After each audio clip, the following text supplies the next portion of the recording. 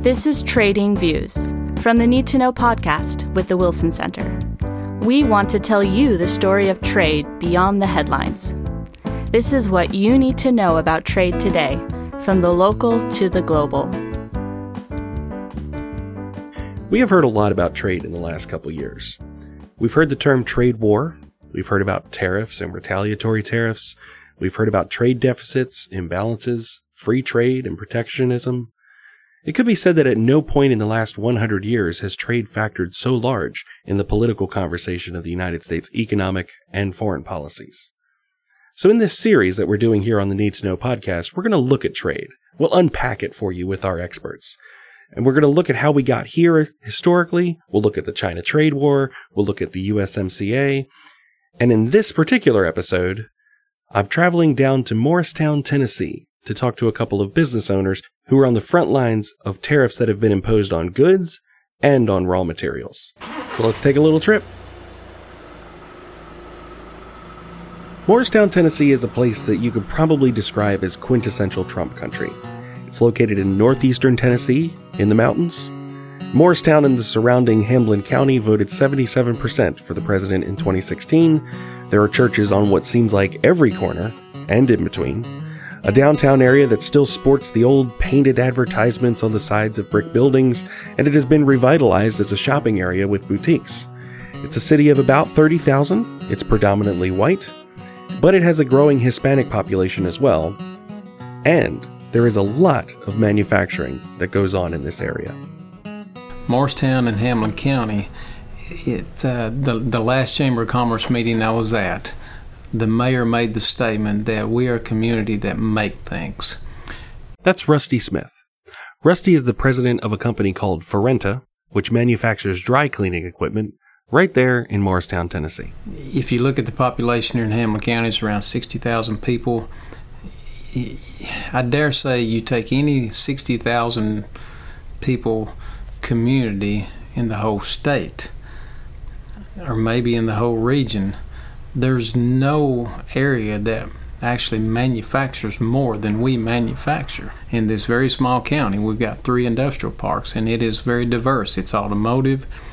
Forenta is commercial dry cleaning and laundry equipment. We've got some woodworking. We've got a facility up the road that manufactures chairs, that ships chairs all over the world. So we are very diverse in our manufacturing. We've got a lot of these companies use metal and metal products, steel and aluminum, and it is a very similar story. They're having to work extra hard because their raw material prices have gone up. President Trump instituted tariffs on steel and aluminum in March of 2018, affecting these commodities from nearly every country in the world. These actions were met with support from steel-producing communities and labor unions in the United States, but with more mixed reactions from industry associations. This is why I thought it would be interesting to come to an area that heavily supports the president, but is dealing with some challenges when it comes to a sweeping trade policy that has an impact on the bottom line of a small manufacturer. Forenta's been in business since 1961 here in this same facility, and since 1961 we have manufactured dry cleaning pressing equipment. And we are a fully integrated manufacturer, which means we take raw steel in and we cut, we grind, we drill, we weld, we create our own components, our own framework, along with assembling the products. This is the turret punch brakes I was telling you about. Yeah. He's doing something else, and that's typical. We don't have enough volume, whether we're low volume, high variety. We don't have enough volume to keep a man here all the time. There's just not the demand for this machine. There's not the demand for that guy to stay in that welding booth the whole time and just build those frames. So he does some grinding in times. So yeah. But here is typically the skeleton left off after we punched out things on that turret punch press. So you told me when we first started talking about this that one of the things that you guys started to do when the tariffs came into effect was you started to figure out when you were punching things like more efficient ways of punching, so there wasn't so much scrap left over. Yes. But what happens to your scrap? Well, we get paid scrap price for it. We've got a dumpster back here, a local iron and metal supplier, scrapyard supplier. They'll buy it from us. The steel tariffs have what we originally thought was just going to be the price of steel going up. We saw that immediately at the roughly 15% increase right off the bat last spring. But as time has gone on, we have seen what we feel like is a quadruple whammy that has hit us as a U.S. manufacturer. The first being, of course, the price of the steel. The second being the decrease in the amount we are being paid for our scrap metal.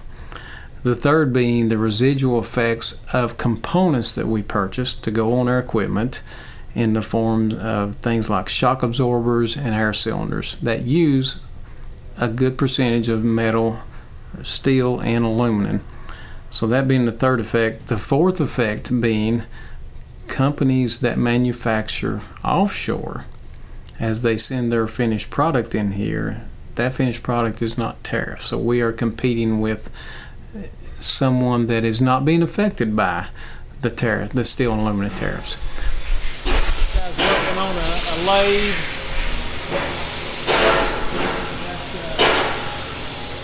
This guy's getting ready to saw some raw material. A typical process through the plant.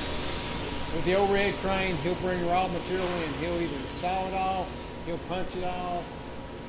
Well, last spring when the steel tariffs were announced, steel and aluminum tariffs announced, when there was first talk about it, just the talk itself got our local steel service center, the radar up on them, of course, because they buy from the steel mills. And so the price that we were paying at that time, in just a very short period, we saw an increase of 15% in steel prices. Now, the tariffs were probably more than that. I'm not sure what the tariffs were, but maybe 25%, I think, is what they were. And that 15% has basically stuck ever since then. So it made a difference, obviously, in our bottom line last year, profit and loss, by thousands of dollars. We buy through steel service centers. We don't buy directly from the steel mill. And we are a small company. The number of employees tells you we're not a General Motors or a Ford Motor Company.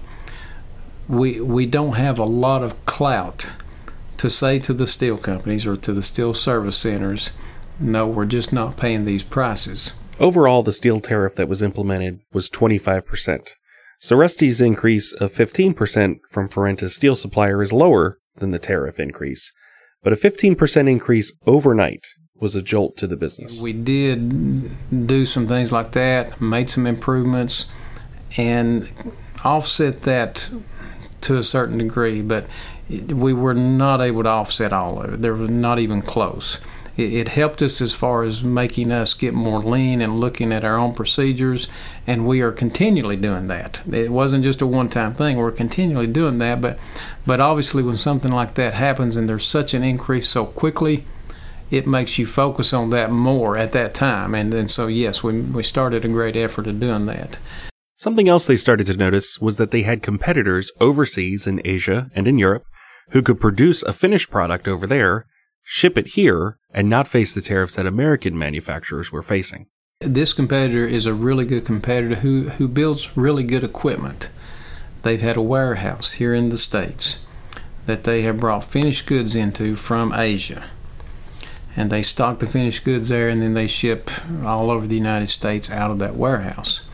And they've got a good business model, they've got a good product, and the fact that they produce their equipment in Asia, from all indications that we can see, they were unaffected by the increase in steel prices.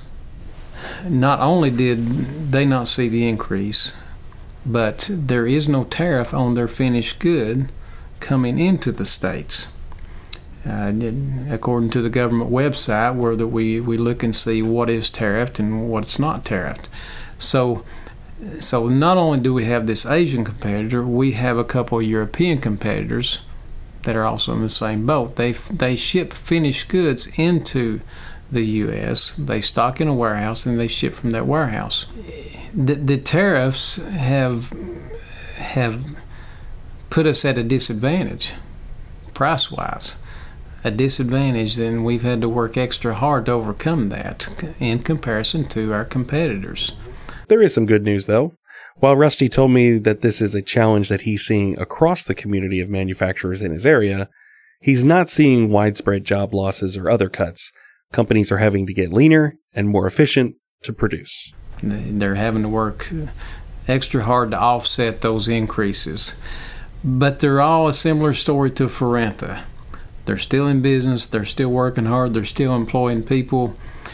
It's just a little bit more difficult to bring it down to the bottom line and say, yes, we made a really good profit this year. It's more difficult to do that and to say that. We'll come back to Rusty a little later in the episode. For now, we're going to drive across town to Porter's Tire and talk to Roger Porter, President and CEO of Porter's Tire Store. We have 7 retail locations in the Upper East Tennessee area with 94 employees, and we've been in business since 1952 in tire and automotive service aftermarket business. So who started the business? My grandfather. Yeah. And what made him want to get into tires? You know, I have no idea. He was a heavy equipment operator for the Tennessee Valley Authority, had 3 kids under the age of 14 in 1952. He's 31 years old. He comes home one day and this business was for sale, and he tells my grandmother, I think I'm going to take our life savings and start a tire business. Well, my wife would have said, you've lost your ever-loving mind. You know, but he started in 1952 here in this location, recapping, OK Rubber Welder, recapper, with 1 location and 1 employee. And then he eventually grew it into, when Dad took it over, it had 2 locations. Then when Dad worked that way for a while, then when I come on, that's when we started adding stores. In addition to the steel and aluminum tariffs, President Trump also implemented tariffs on a wide array of Chinese goods, including tires. He, of course, is not the first president to do this. President Bush placed a 30% tariff on steel from several countries, and President Obama pushed tariffs on Chinese tires to 35% at one point during his presidency. But this time, we have both being imposed at the same time, an issue bound to affect tires and their components. On the ground at my level, we import some tires from China, truck tires and some entry-level tires in fairly large quantities for a dealer my size.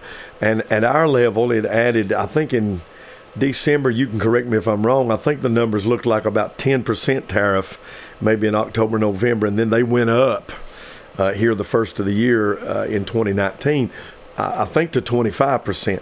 The 10% just simply was nearly absorbed by a supplier and by us some. But when they went up to 25% tariffs, that changed everything. We had to pass that on down, and prices went up. But not only what's interesting about that is not only did the Chinese prices we were importing go up, so did everything else that was in the market went up. And so it's just alluded, or it's just given itself to customers paying more money. So tariffs on Chinese tires, you expect an increase in Chinese tire prices. But what happened is that not only did the Chinese tires increase, but so did the domestic tires. Well, the first thing that happens is some of the other companies, Michelin as one of them, and Bridgestone, and some of that actually produce tires in the States domestically, they went up as well. So when I first started talking to Roger about this, and I asked him, how are these tariffs affecting your business? How are they affecting prices for consumers? I thought he was going to tell me about tires for my little sedan. But then he started talking about truck tires. Trucking firms that have multiple trailers or trucks, they're putting that kind of product, not necessarily on the front of their tractors, but on their trailers. They're putting the Chinese-made product stuff on their trailers because it's a cost reduction for them, and we see a lot of local, though regional guys, not necessarily big national guys, but guys that are running locally within 6-8 hours, not across the nation, buying the Chinese truck tires and stuff. The feed and grain farm people, the people that's hauling feed or grain or things like that. So the question I then had is whether or not the tariffs being placed on Chinese tires caused more of a shift in buying to the domestic tires. Well, for example, the latest round of tariffs added a price of on a $300 truck tire, 25%. That's $75. That the tire price went up. We couldn't swallow that up. And the wholesaler wasn't going to swallow that up, and so $75 on a $300 truck tire, which is an average price for Chinese import stuff. Even if it was a $200 tire, 25% upticks $50. So that was passed right on to the customer. What happened was, had all the other tire manufacturers stayed status quo, then yes, they would have probably said, well, now wait just a minute, I can just pay $50 more and get something that's domestic that is better. I would be the first to say that a lot of the product made domestically is a better product. It comes with more stringent things, more stringent code of manufacturing. But when the price difference is $100 or $150 per tire on a multiple unit trailer that has eight tires on it, so now you're talking some serious money. So I think it would make them consider it if tire prices, manufacturers stayed status quo. But when they all went up together, it made no difference. It didn't. A lot of them went up at the same time that the import stuff went up. Because the domestic producers increased their prices at the same time as the tariffs were implemented on Chinese tires, Roger really hasn't seen any shift away from Chinese tires. But he is seeing changes in buying habits. No. From sales data I've seen, that's not changed anything. So really that has not? No. That's not changed the buying habits. I mean, I've got data here on the computer to show that we're selling less truck tires as a teetotally, because people now are saying, hey, golly. Does that mean that are they just trying to make do with what? Absolutely. They're selling. That's what they're doing. They're running long. As a matter of fact, I had one of our big fleets say to me, Roger, I'm holding off. I don't think I've quit buying from you. I'm trying to stretch it as far as I can go. So you got some of these people that are already, the margins are tight, the budgets are tight, and now here we go on a Chinese tire. Now it's up $75. And if a tire had stayed $400 and the import tire had went to $375, and then the domestic tire had stayed at $400, then you'd see a lot of switching over. One of the reasons why I wanted to come down here and talk to these business owners on the ground is because this is an area that is naturally inclined to support the president, but they are facing some challenges with these policies. I wanted to get their honest take on what they and the business community in their area think about this situation. Well, the business community that I've heard and the folks that I, if you will, network with, it increases the challenge, because what's ultimately happened is we're having to pass that cost on. There's no way that we can absorb 25%. A business like mine is very difficult to absorb 5 to 10%. 25% is an impossibility. So we don't feel like, what I'm hearing from the president, as a matter of fact, of the Chamber of Commerce, said in a meeting the other day that he felt the tariffs in our area were having a negative impact on the economy. They weren't doing what they maybe were designed or they thought they would do. They're not, and I can see that. I mean, my guys aren't switching wholeheartedly to domestic product, my customers. And if anything, our business right now is flat. And when I begin worrying about, hey, why is my business flat, then that's the consensus from boutique owners all the way down through to restaurants. Hey, man, November was a down month a little bit, So we're not in disagreement that China don't play right, but we are in disagreement. We do not agree that the tariffs are the way to do it, because it simply costs more money. And that means freight costs more money. That means that trickles down. For example, the trucking company they're not just going to swallow up $75 a tire. So it makes every item that rolls on wheels go up. Our prices are going up. Our customers are paying more. You're paying more now for milk, for groceries, for clothing, for whatever rolls on a trucking company. And that's the bottom line. And people don't think about that. They don't consider that, hey, man, that 25%, when they slap it on at the government level and say, there you go, China, get you a dose of that. Well, what they've done is essentially cost the American people, and it may not come to a total of 25%, but it's cost them in the billfold. I got a very similar take on the business community reaction from Rusty. I think there is a consensus among us business leaders that, yes, we want fair trade, but why did you have to hit the home run right off the bat? We'll take a single, we'll take a double, we'll take a triple. If we can get that, and we can inch, looking long term, if we can inch it, if China would agree to inch it down and ratchet it down little by little, year by year, instead of going for the whole ball of wax in one swing. and so we, although we do support the administration on fair trade, free fair trade, we know that Rome was not built in a day. And we look back at times, and I've had this conversation with other business leaders, we would have been good with getting a little chunk this time, maybe 5%. Then the next time the negotiations come up next year, have a plan to get a little bit more, and that would have probably affected both economies, both the U.S. and the Chinese economy, much less, at a much more gradual change, and people can handle that so much better. Companies can handle that so much better. Steel companies can handle that so much better. So there's a little snapshot of what's going on in East Tennessee. In the next episode, we're going to dive a little deeper with some of our experts on the China trade war. I hope you enjoyed this approach to doing this series. This episode was produced and edited by me, Aaron Jones. Music was also composed by me. Special thanks to Roger Porter of Porter's Tire and Rusty Smith of Forenta LP for their interviews. Thank you to Linda Roth for her guidance, John Tyler and Sharona Harris for their support in the studio, Anya Prusa voiced our introduction, Ashley Mira provided research assistance. Our logo was designed by Paige Rotunda. Thank you to Robert Daly, Abraham Denmark, and Shihoko Goto for their expertise on trade, and from whom we will hear in the next episode. Until then, thank you for listening, and this is Need to Know.